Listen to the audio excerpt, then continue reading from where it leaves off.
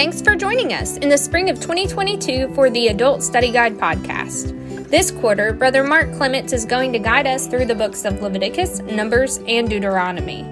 The nation of Israel, while far from perfect, demonstrates for the Bible student God's high standards for His people, how we fail miserably at meeting those standards, and finding grace in Jesus. So grab your copy of the Adult Study Guide or your Bible and study along with Brother Mark.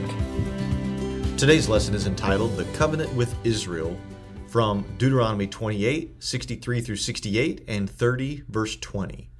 The application for today is that the student will learn of God's faithfulness to His promises as He makes the covenant with the new generation of Israel about to enter Canaan. Seeking the context. The word covenant is used 284 times in the Old Testament.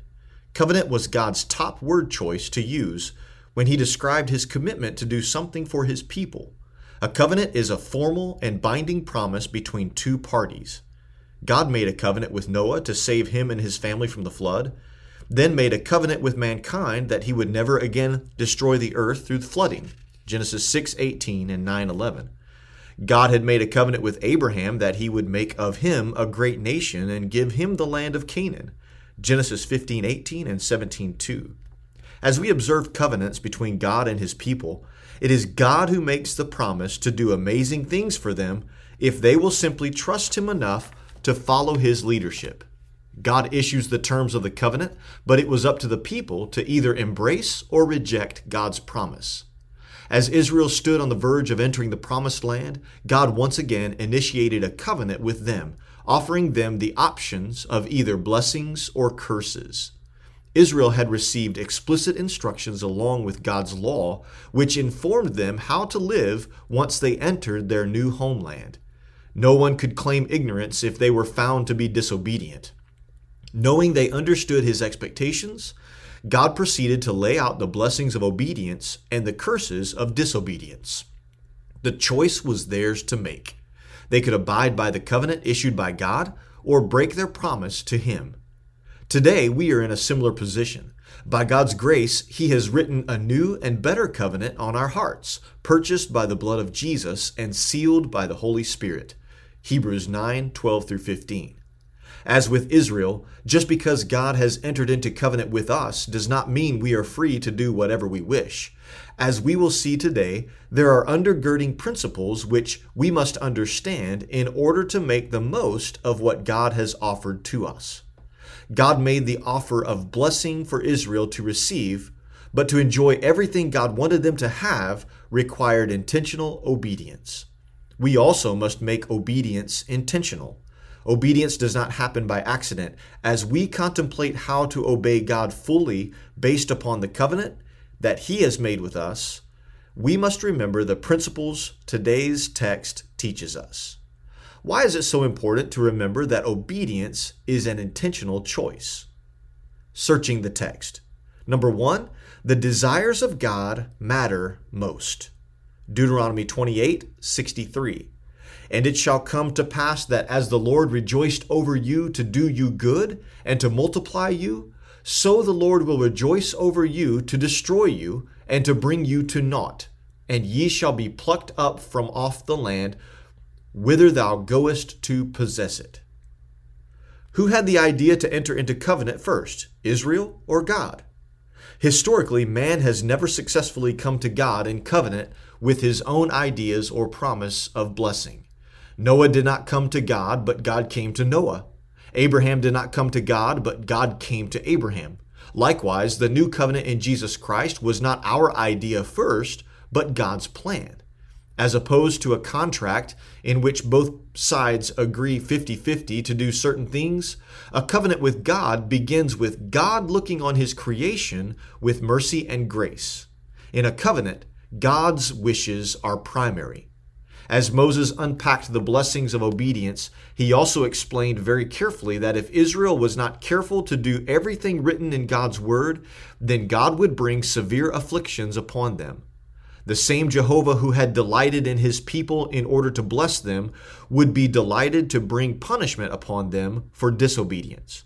In the Hebrew version of this text, the same word for rejoice is used twice referring to God's pleasure to prosper or to punish. The challenging lesson to grasp here is that God's pleasures, his desires, matter most when in covenant relationship with him. God was the one who chose Abraham, and he was the one who decided to deliver Israel from captivity in Egypt. Deliverance from slavery was not Israel's idea, but God's. Jehovah initiated their journey of deliverance. He is the one who had the power of prosperity or poverty in the life of Israel, not the people themselves. God is the person who offered a covenant relationship to us based on the Son's finished work of Calvary and the indwelling of the Holy Spirit. God did all the work. Our contribution was simply to either enter into covenant relationship with God through faith in Jesus Christ or to reject his offer. In this covenant relationship, it is God's desires that matter most. If you're a child of God, you exist to satisfy God's pleasures, not your own. Over the course of time, we come to figure out that doing what God wants actually brings the most satisfaction to our lives. So his pleasures begin to become our own. But God has the power to punish or prosper based upon his own desires as we either obey or disobey.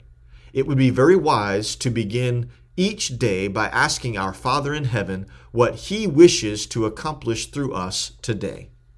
How can you keep God's pleasures at the forefront of your decision-making processes? Number 2, the judgment of God will come. Deuteronomy 28:64 through 68.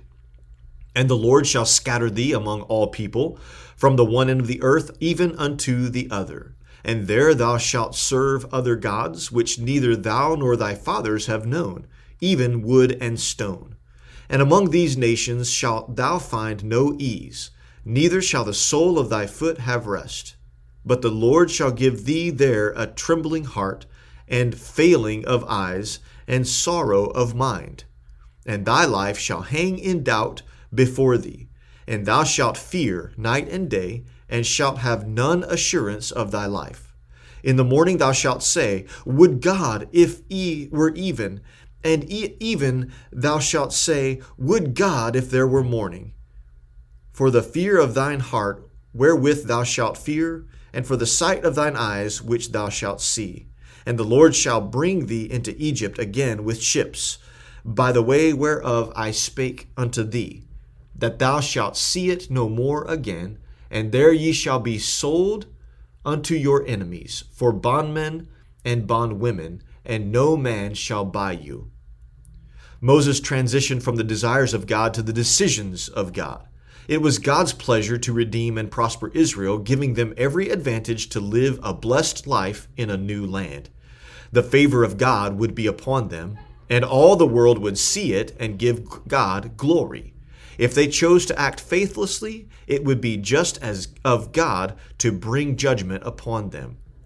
Moses explained the extreme risks of disobeying God after all he had done for them. If they rebelled against God, he would scatter them across the world where they would be prone to worship other gods. They would become physically and emotionally distressed, uncertain about their future. They would be oppressed by other people just as they had been in the land of Egypt.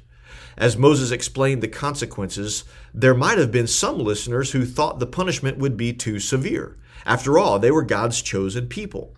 A quick glance at Israel's history shows that these kinds of consequences did indeed happen to Jewish people.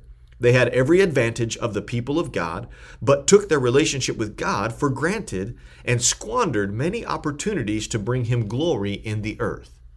Perhaps as we read this text, we might also be tempted to think negatively about the judgment of God on his people. We must remember that when God brings discipline upon his children, it is an act of mercy. Like children who'd receive punishment from godly parents for disobedience, we should count the chastisement of God as merciful. Godly parents love their children enough to correct their behavior. When parents choose not to discipline their children, they do not demonstrate love, but apathy. God loved his children enough to redeem them, rescuing them from sin and despair.